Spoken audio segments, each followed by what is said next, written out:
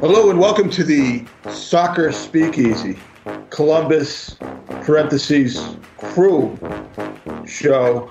Today is the 14th of May, 2021. This is the Dispatches podcast about all things SC, as it were, or as it is. I'm Mike A-Race. Thanks for joining us. We talked to you last about a week ago. Since there's been two games and a minor nuclear meltdown, or actually a major explosion is probably better. There's a mushroom cloud still hanging over Columbus. We're going to get to that rebranding saga on the back half of the show.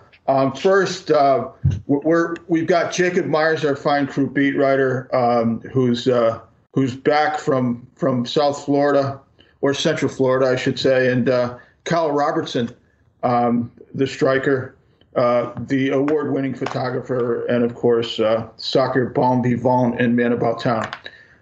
Patrick Flaherty, per usual, is at the dials.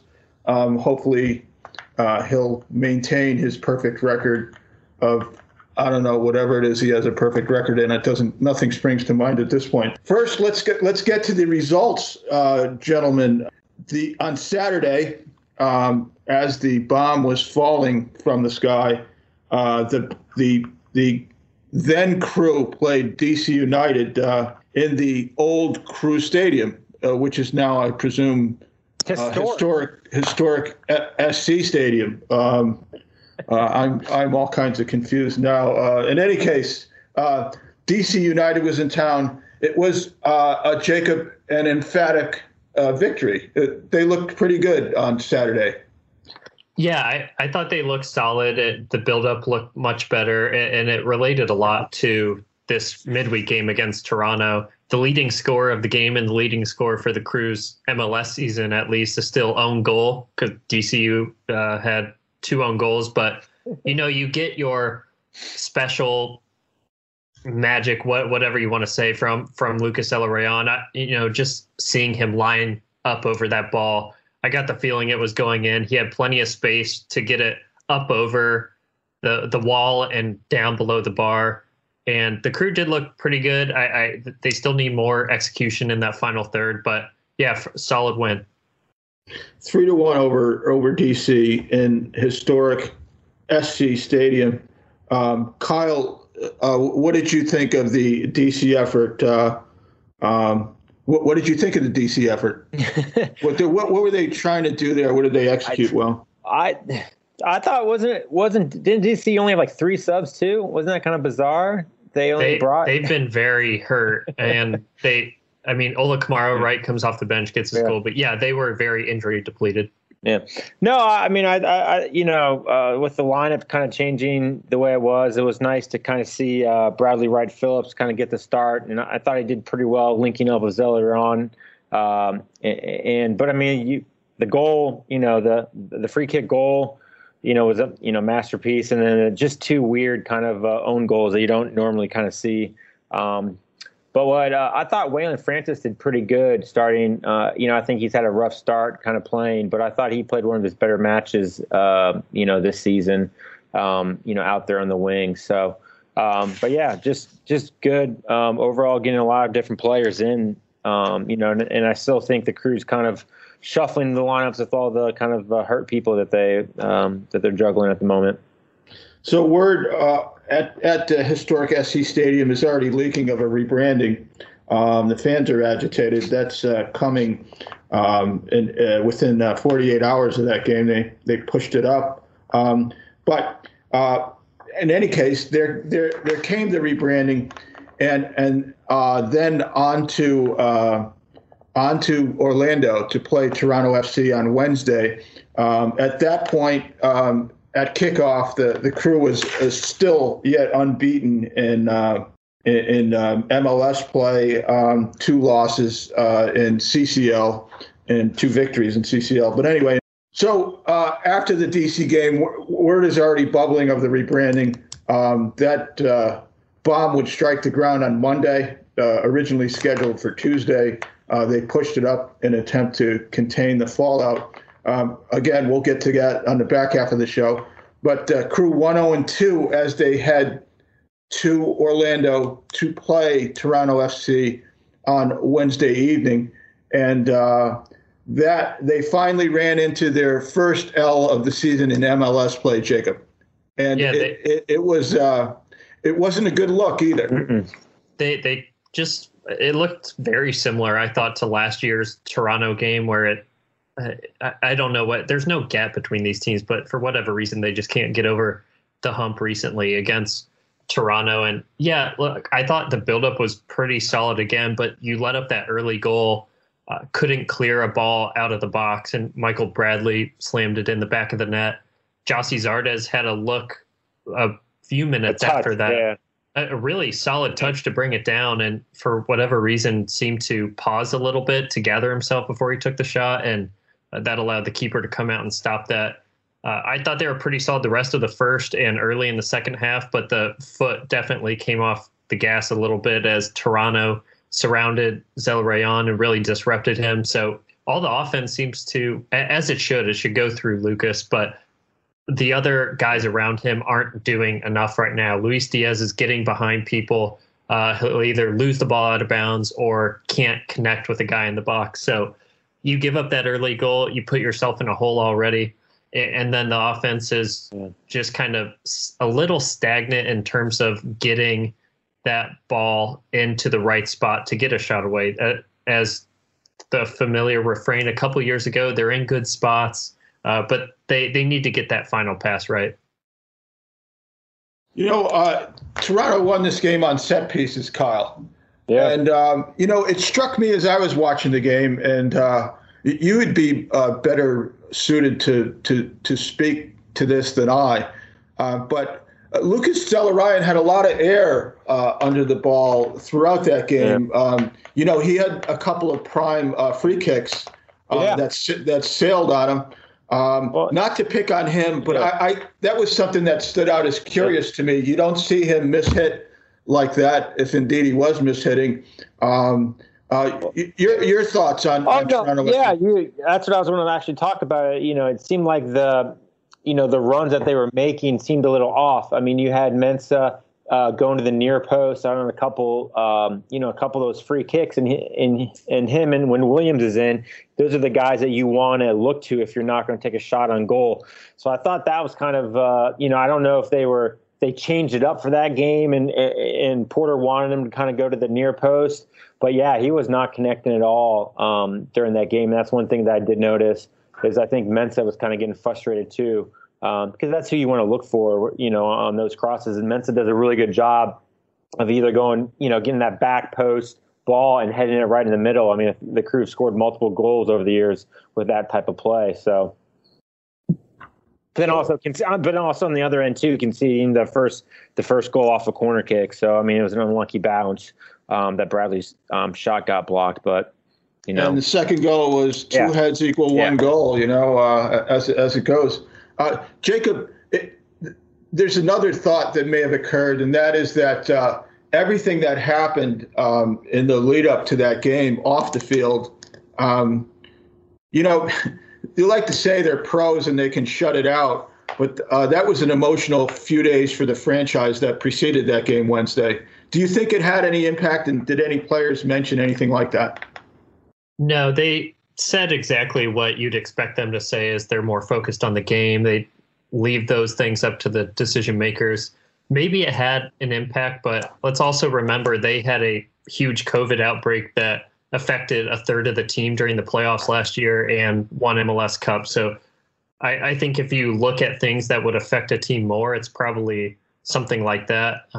But, it could have been a factor. I don't think it was an outsized factor in any means, though. Just curious. Now, Jacob, to the injury report and what sort of rotation we might be looking at Sunday at New England, 6 p.m. on ESPN2 and ESPN Deportes, which is what Patrick Flaherty likes to watch the game on. Perry Kitchen, Aidan Morris are being out really affects their depth in the midfield. I believe Liam Frazier, who they got on loan from Toronto FC, will be available for this next game. That's not confirmed, but the way Caleb Porter was talking before Toronto, it sounded like Liam Frazier would have been good to go in this game had he not been ineligible to play based on MLS rules. You can't play against the team that you're on loan from. So that should help him out there. Milton Valenzuela is hurt, and Waylon Francis has looked better and has filled in there as well. There are a ton of guys banged up. Josh Williams, Pedro Santos were out. I think that was more maintenance. Jossie Zardes has just said, he's going to play through his shoulder soreness after dislocating it in the first leg against Monterrey. Artur has had a bit of a groin issue. He has been out, at least this past game he was out, but again, more of a maintenance thing. I'm trying to think who else Aiden Morris had surgery. Yeah. And I only think of him. I think he and Kevin Josh Molino Williams out as well. What's that? Kevin Molino is out as well. Still, yeah. And what is obviously Morris is done for the season. Yeah. He and Josh Williams actually showed up at a watch party here in Columbus, like in the middle of the game Wednesday night. But what is Molino's? Do we have any prognosis? It's just what it's been, 6 to 8 weeks, which would be about late May, early June timeframe. And if he doesn't come back for that May 29th game, the first game he'll be in a Crew uniform would be June 19th, which is the final game at Crew Stadium. Okay, and Crew Stadium. Is it still called that? They are still calling it Historic Crew Stadium. Yes. Okay, and peeking ahead, do you have any indications of any wrinkles in the lineup on Sunday when the Crew plays the Revolution? Well, I'd expect Harrison Awful to get back in there at right back. Abdul Salam played in there and probably had the play of the game with a sliding tackle that cut out a second goal. I didn't see if that made it on SportsCenter top 10 at all, but I would assume maybe it did if they pay attention in the slightest bit to MLS. But Harrison Awful should be back. I would assume if Pedro Santos is good to go, he'll be in there.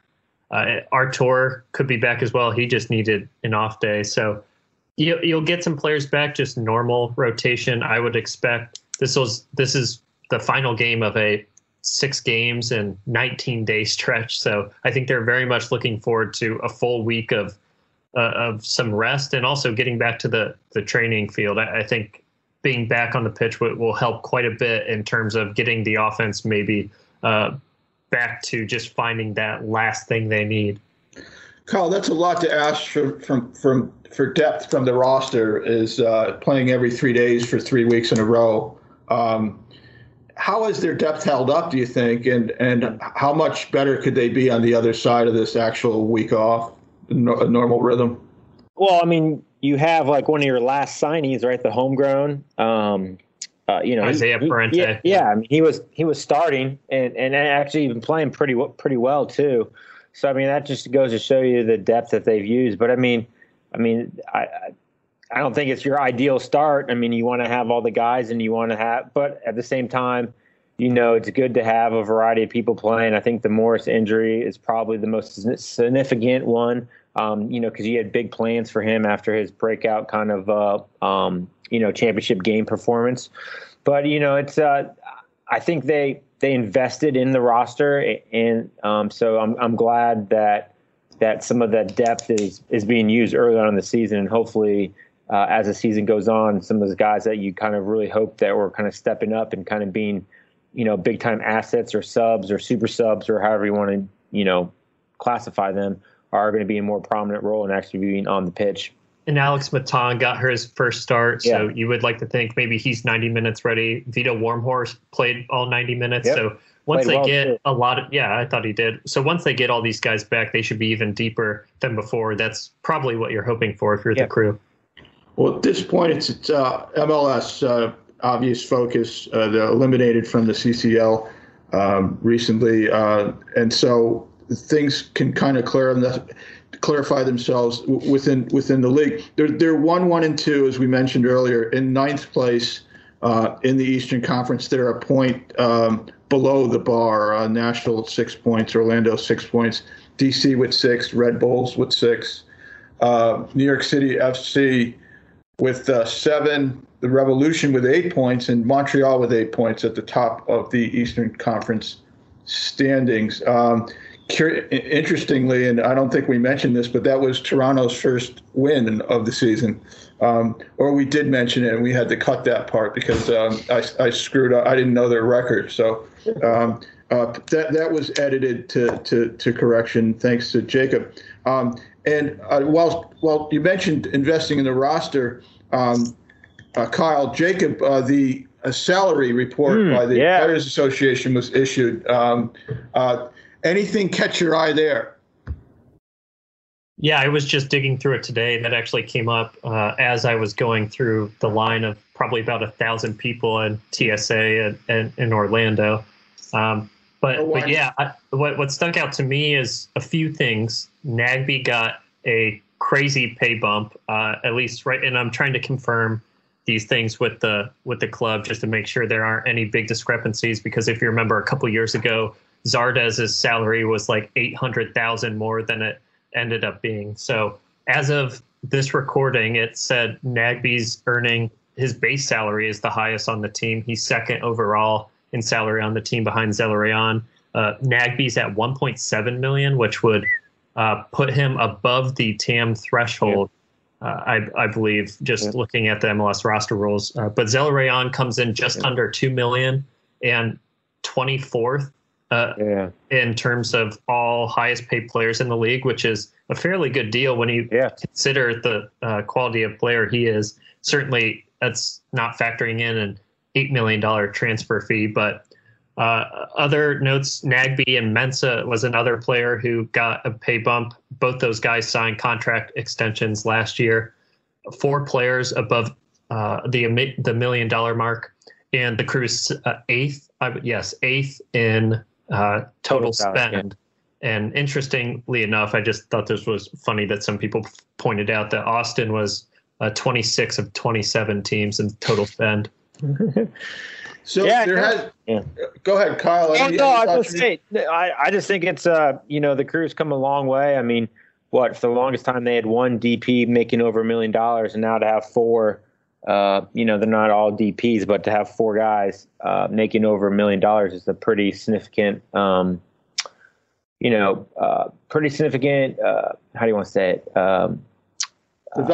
Development, or not development, but ambition. The owners are putting money, through the club and keeping people. I mean, and just you have a lot of guys that are over, $500,000. So, I mean, still the Crew's come a long way. And I think that's a lot to do with the new ownership and what they want to do. So, it wasn't too long ago when, they're playing Toronto in the conference final. And I think Michael Bradley's salary alone equaled the entire payroll of the Crew. So it's a big jump. The owners have invested in it, the new owners, specifically the majority owners, the Haslam family.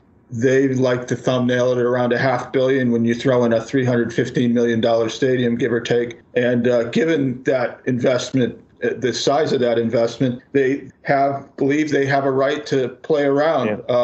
And so they did with the rebranding that was announced on Monday. It pushed up because word had leaked over the weekend, and the fans were in an uproar. Jacob, you want to just give us an overview before we start tearing into this thing? Oh, boy, where to start? So, you kind of summed it up with the timeline there. Name change, as everyone knows. A logo that's a far departure from what many considered one of the best, if not the best, crest in Major League Soccer. And then, the backlash was immediate. It started Friday night after the front office had a meeting with Nordec, where one guy ripped his shirt off and pointed to a tattoo on his chest of the crest. And many accounts told me that one person called Bezbachenko a traitor. So that was the type of, I thought that summed up well just how contentious this meeting was.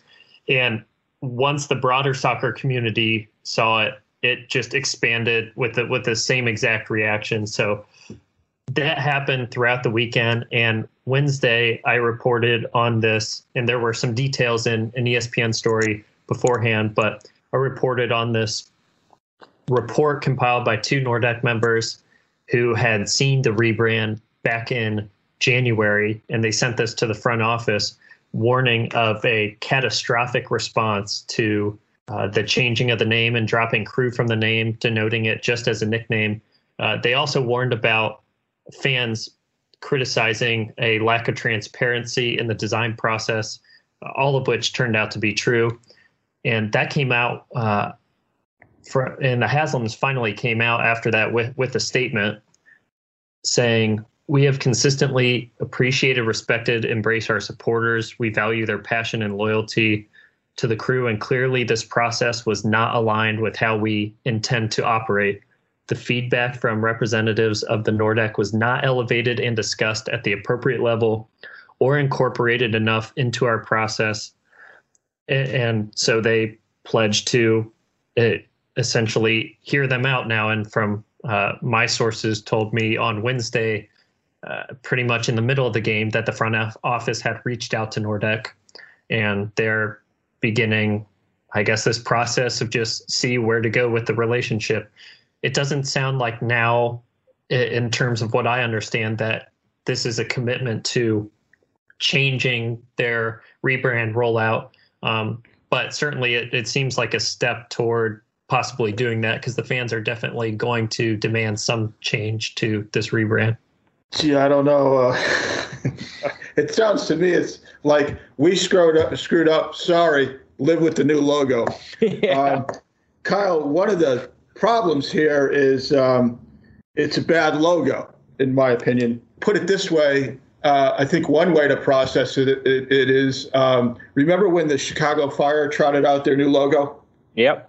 And when you saw it, what you said, and the reaction throughout the league. Well, that's everyone looking at Columbus now in the crushed C and the vertical pennant. I think it's even worse, Mike. Yeah. Montreal and Chicago. I think the reaction to this is way worse. And two, those are 2 teams that didn't have, or especially recently, didn't have a winning culture. Yeah. And you're coming off at MLS Cup, going into a new stadium. So that was the reaction that more so than just the fans saying, well, they are taking the name away, which we've covered this extensively from the Save the Crew stuff. The PR rollout was a fiasco. But and we can talk about that probably we'll talk about it some more on this show. But Kyle, I wanted you, being the artist among us as well as the craftsman, and I talked to some graphic designers too. You know, my focus group was my kids, and I said, hey, what do you think of this? And they're like, I'm not wearing a hat with that on it. You know what I mean? That sucks. And I think that's generally the. What did you think of it, Kyle? When I first saw it, I texted Jacob and I said, kind of looks like a new White Claw logo or something, you know. Cartoon Network. Yeah. So, I mean, and it kind of looks like the Cavs. I mean, truthfully, when you first look at it, I thought it looked like a Cavs logo, you know, the way they've kind of changed their things a little bit. But, you know, I think they just could have done a lot better. It looks very European-ish, but, you know, they had such a great crest. I know. Well, if you had to, Jacob, think about and rank different aspects of the reaction, from like what people were hottest about it, was it just a terrible PR job they did ramming this out there before their stadium opens, sort of from out of the blue without much feedback, and then foisting upon the removing the name Crew, for one thing. That was early on. That was my sense, was that the people that saved the Crew are like, well, what did we say? If you remove the name Crew from the official name of the team, and then they came back with, Crew's still going to be everywhere. I think they backtracked hard on that. And there was the whole thing about there's no yellow uniforms this year, kits as the kids say, and they saw this as another assault on the original colors. And there's the other. There's so many wrinkles to this. You have a primary color. Why are you trying to get rid of it? You had a beautiful logo. Why are you trying this one? When they talked about how this would take their brand global, and that was their focus. They already were global. Save the Crew global. What I was thinking was, the name Crew is global, and so is that crest. And so is the black and gold, the banana yellow kits. There's people all over the world that, because of Save the Crew and for other reasons, an MLS Cup would do it too, but really because of Save the Crew, are very aware of the Crew in Columbus. And to me, taking the primary color out of the logo, except for a shadow around it, and also removing the name Crew from the official name, is basically denigrating your global brand rather than elevating it, in my considered opinion. I think there are a lot of parts of this, as you said, and I thought this anecdote that I experienced in the Orlando airport coming back actually kind of describes my thought on that whole trying to take the brand global. There was someone talking how their boyfriend is a big soccer fan. These people are from Columbus, a huge soccer fan. And someone asked this person, does he go to Crew games? And the answer was one or two. He'll go sometime. So that's just, to me, that is so indicative of, you don't have this market, and certainly not the state, locked down yet to even really consider going global. I don't think anyone disagrees with the approach to broaden your fan base or to become globally recognized. Why MLS, why people are going to tune into MLS is because of the atmosphere, because that is so unique in soccer compared to every other American sport. The talent is getting better, and only people who watch MLS or have watched MLS for years really recognize that. But it's not up to the level of what a casual soccer fan or just your soccer fan in America would get up on a Saturday morning to watch Premier League or Bundesliga or you name the European league here. That's not why they tune into MLS. And to do something that upsets your supporter base and essentially eliminates in a way, or has a potential to eliminate that excitement and that energy, why people tune into the sport, I think that goes totally against what they're actually trying to accomplish here. Kyle, there was also a lot of that's well said. There's also a lot of what's very important here to local fans is the history, the history of the name, the evolution of the logo. The logo they have now and what it means. It was like the one thing Anthony Precourt did right. Geez, I just got the shakes just saying that. And the fact that who rebrands coming off a league championship. Off the top of my head, I can think of the Houston Rockets and the Pittsburgh Penguins. Remember that stupid triangular logo they went to in the Lemieux years after. Yeah. And those were epic fails is too strong a phrase, but they were bad juju for those teams. It's just not something really that makes a lot of sense. Kyle, what are your thoughts? Well, first off, I think when you say Columbus Soccer Club, that's like a local club here. I put Keegan into like doing travel soccer personally. That's to me, like that's when you say Columbus Soccer Club, I think of a local travel team here in Columbus. That's another thing I don't get. Yeah. The FCs and the SCs. I mean, they want to delineate that it's a soccer team. Well, if you don't know the Crew is a soccer team, I mean, you're watching MMA or something. It doesn't even matter. I think this whole thing's botched on so many different levels. For me, the thing that I don't understand is why rebrand. I've read stuff that some people in the front office said, hey, if we lose X amount of people, we might gain this amount of people. Yeah, let me state that, Kyle. So what I reported in that story about the Nordec report was a conversation to John Zadar, who told me this on the record, a Save the Crew leadership member, that at Seventh Son Brewery in June of 2019 with Tim Bezbatchenko and a former front office member. Morgan Hughes was there as well. John Zadar told me that Tim Bezbatchenko asked them what essentially they would want to see in a rebrand. And Zadar told him if the colors or the crest, not the crest, if the colors or the name change, if Crew was out of the name, he would cancel his season tickets. Yeah. And the response from Bezbatchenko was, isn't it worth it if we lose 8,000 and gain 15,000 fans? Yeah. And that's what John told me. And I want to leave it up to the reader and other people to determine if that's the case. So what I did, I went to other STC members, 2 of which recited verbatim that quote. 2 of the others I talked to said the same quote in spirit, just with different numbers. Another recalled John being miffed at the time. The club hasn't said anything if they discredited or not, or denied it. And Morgan Hughes did not recall it. Yeah. So I'll just cut in here and say, Mike, you knew this as well. Well, it was a year after that, January 2020, when I wrote a column saying they were thinking of, this is more than a year ago, saying that they were thinking of changing their colors and their name.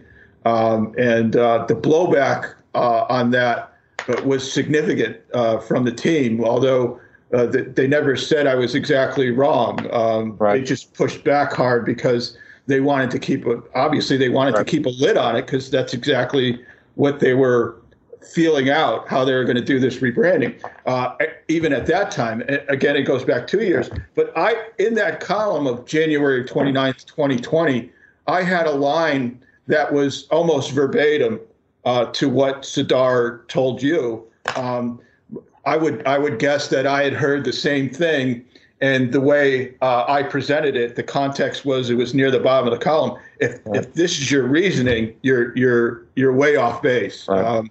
And I probably used stronger language than that. And again, that was in January of 2020. Right. Kyle, go ahead. We both. Yeah, no. I was just going to say, to me, like, if you want to quote unquote rebrand or get more fans or be whatever, I think they were already doing the things that they needed to get the casual fan. I've talked about this a lot. You have a brand new stadium, the state-of-the-art stadium.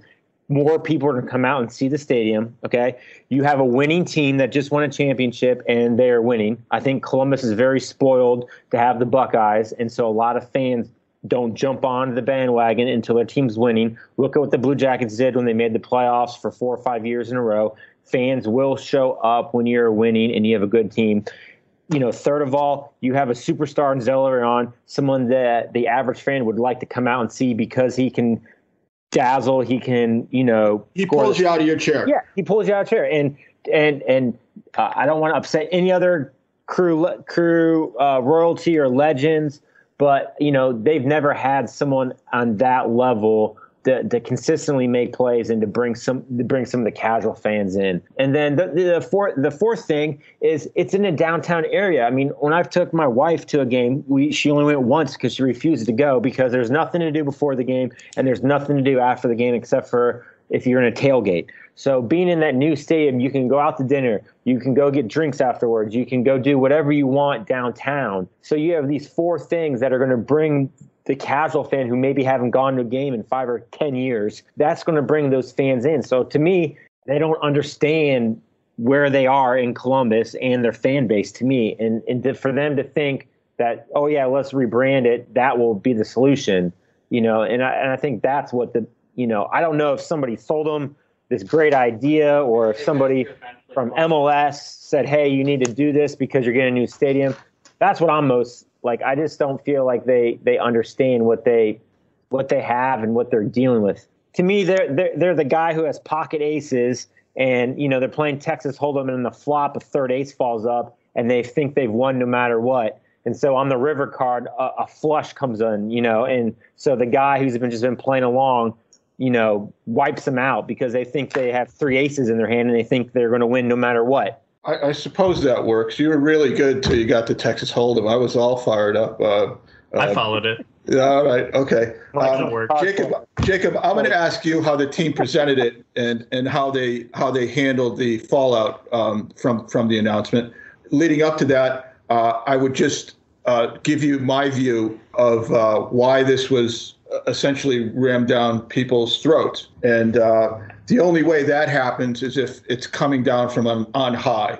And by on high, I mean Cleveland. And while we started this conversation with this part of the conversation about the rebranding with the fact that the Haslams have probably invested $500 million, since they bought the team, and that became official in January of 2019. They immediately started rebranding. My thinking is that as this went along, it was deep. This process was generated, and the momentum for it was from within the family. There's been long speculation that Jimmy Haslam doesn't like black and gold because he owns the Browns and he doesn't much care for the Steelers. There's also long been speculation that they were going to rebrand heading into the opening of the stadium, either in a minor way or, as it turns out, in a major way. But I'm going to throw it to you, asking you how the team and ownership presented this and how they responded to the fallout, by saying that my working theory is that this was a Cleveland operation that the people in Columbus had to trot out because those were their marching orders. They have not answered that. And just real quick, I don't know if it's true or not about the black and gold and Jimmy Haslam. I've heard similar things, so I'm not discrediting you. I just don't know if that's true. Their kind of, I'll just call it spin, or their justification for this was things we've said. The global brand, they want people to know it's Columbus, Pitt, city versus city. And they thought it was good enough that that crew would still be around and people could use that name. They have it in a few of the 6 different logos that they put out. And I'm still trying to work on stories about process. I think there's a lot of desire for just understanding that part and how they arrived here. The Nordex says that up to 20%, no more than 20% of Nordex members could be on this list that they were going to give to the front office for focus groups and other kind of phases they took in the 12 plus months to end on this rebrand. There were 2 Save the Crew leadership members as well in that process. One was very involved in a smaller focus group for the rebrand process. But when it came to the final product, as far as I understand, nobody outside of the 2 Nordex members who wrote this report in response after they saw the rebrand criticizing it, no one else had seen it. So that is a huge point of contention, is just not feeling like the Nordex, not feeling like they were able to give any type of feedback. They were presented it on Friday and essentially said, this is what it is. This is what it's going to be. And like you said, Mike, they pushed it up to Monday. In a way they had to, because it was all already out there. But I don't understand how you just go ahead and push ahead with it once you see all of this feedback. I get there was a ton of money invested in this. I don't know how much money was invested in it, but certainly if they change it, that's going to be even more money spent as well. But their justification was they wanted to pit city versus city. They wanted to highlight Columbus, and they thought, keeping crew around, like they might put home of the crew on the stadium. I think that would be a good touch. But will it be good enough for the fans? I don't know. And, one thing I read that really stuck out to me of a million things in this report from the Nordex members was when it came to the history and context of the club and the changing the name, it specifically says, and I'm quoting here from the report, for years it has been discussed as a toxic concept, being Columbus SC, has been discussed as a toxic concept that would strip the founding club of MLS of its heritage, as well as a matter of disrespect to the fans. And in the meeting I had with front office, one front office member told me that fans and the people in those focus groups that consisted of supporters, of community leaders, they appreciated how it nodded to history and kept the heritage of the team. So that wasn't true. They knew this and still went ahead with it, and that's why it turned out so poorly. Well, Crew's utterly unique, too. We're getting back to the thinking behind it. Is there another soccer team in the world with that name? No, and that's another thing. Just being, they might as well call unique. The uniqueness, but this bending over to be European has always bothered me. I've whined about it on this show for years, and everything from the argot of European soccer on down to this SCFC United stuff. It's okay to be an American club with a official nickname. Your midfielder is not going to pick up the ball and throw it. He'll still kick it. It's okay to play soccer in the United States. And, that crew thing, it is deep for these fans, given the history of the team, the first charter team, and what they went through to hang on to it. It wasn't Save SC. It's like, and here we go. And it's now historic SC Stadium. No, they're keeping it. That was, Jacob, that was one of the things I found so hilarious about, and absolutely hilarious about how they said, no, the crew's not going anywhere. There's going to be crew everywhere. We're just removing it from the official name of the team. That's like. Well, and to that point, Mike, in the presentation I was shown, which I believe was the same to the Nordic, is they said 3 names were interchangeable: Columbus SC, Columbus Soccer Club, and the Crew. Looking at their Twitter page alone, in their URL is Columbus Crew. Their Twitter page is name the crew, handle Columbus Crew, and then the next 3 words are Columbus Soccer Club. Columbus Crew was not one of the names that they said is interchangeable with their name. So I have no idea if that was planned or that was a change, but in response to kind of the fan backlash. But that's another whole point to this, is people are just, confused why it had to happen, and the amount of different names they can use and logos adds to that confusion of just what is the identity of this club anymore. Plus, I keep getting back to Kyle. I hate the logo. Yeah. I got to a point by the end of all of this, by Tuesday morning, I was like, it's they put the money up. They have rights. Yep. When I heard the explanation of the design, it wasn't nearly as good as what I heard in 2014 when they redesigned. Right. But okay, I can see where you're going here. I understand it does design elements a little better. I can live with it. What I can't get over, though, is the logo itself. I think throwing another C on there, just like 5 or 6 other teams in the state, doesn't delineate the Crew at all. I don't think it's a good looking logo. And I think, what's that dot on the bottom? I think that's, everyone that saw that logo, I even polled about a dozen former players. And a lot of people that were associated with the Crew, including a number of players in the past. And their reaction was universal. It's like, why did they just change the best crest in the league for this? And so that's what, to me, that's the bottom line, Kyle. I don't know how Keegan felt, but everyone I know looked at that logo and went like, man, that's a downgrade. That's like not good. Hey, but they're not looking out for those fans. They're looking out for those 15,000 new fans, right?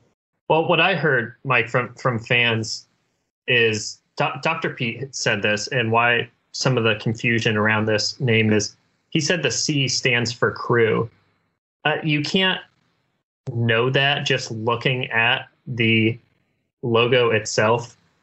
If you have to explain it, you probably didn't do it well enough, because you have to explain it. It should be self-evident. And one thing I heard over and over and over again, I'm sure you heard this, Mike, is the fans want to hear from the Haslams. They don't want to hear from Dr. Pete or Tim Bezbatchenko or Steve Lyons. And that's all good that they're talking, but they want to hear from the Haslams on this, why the changes were made, and kind of the whole process behind it. So I think that's really leading a lot of animosity against this rebrand. Yeah.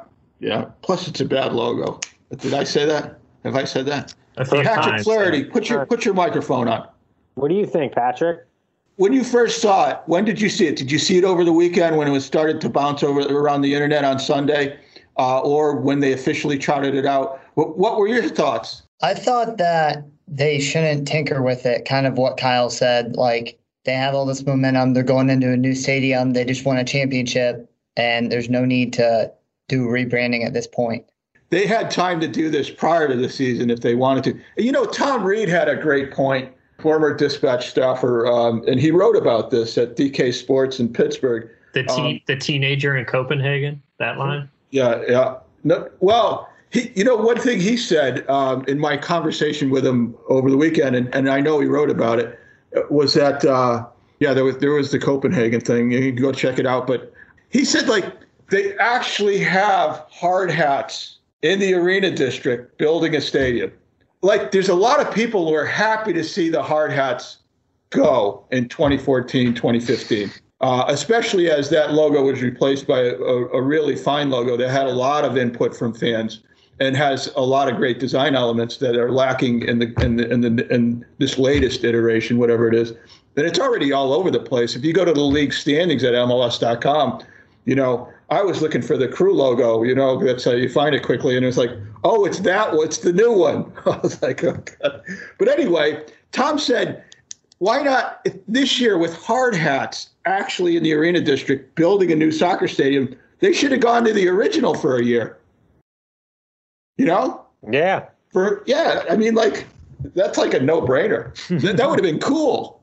With the stadium logo beneath it. They had a new stadium logo design, that slashy thing there. That's kind of neat. But the hard hat, there's just so much not to like about this. Is there anything else you guys want to say about not liking it or liking it before we sign off here? I think we kind of covered it all. I guess I want to put to you, Mike, because you can be a little more opinionated than I can. How do you feel like any of this will be resolved? Because I honestly think they have to change this rebrand in some way to mend that relationship with supporters. I don't know, and I'm trying to get a sense of what will be acceptable from supporters, and maybe it is just all or nothing, dig heels in until they get Crew back on the name. But to your point, I think the logo is more universally hated. Yeah. Well, is the old saw, any PR is good PR accurate, or is everyone should do a search on Bill Hicks on marketing for my true feelings? But, they can stick to their guns, win games, and eventually people will swallow it. When you get down to it, the hardy people that saved this team, that saved the Crew, have fought much bigger battles over the years. They've been fighting other supporter groups right on up to Sam's Army, as qualifiers rolled in on how they're going to conduct business in historic SC Stadium. I mean, for all kinds. I mean, they fought much bigger battles, including the Save the Crew movement itself.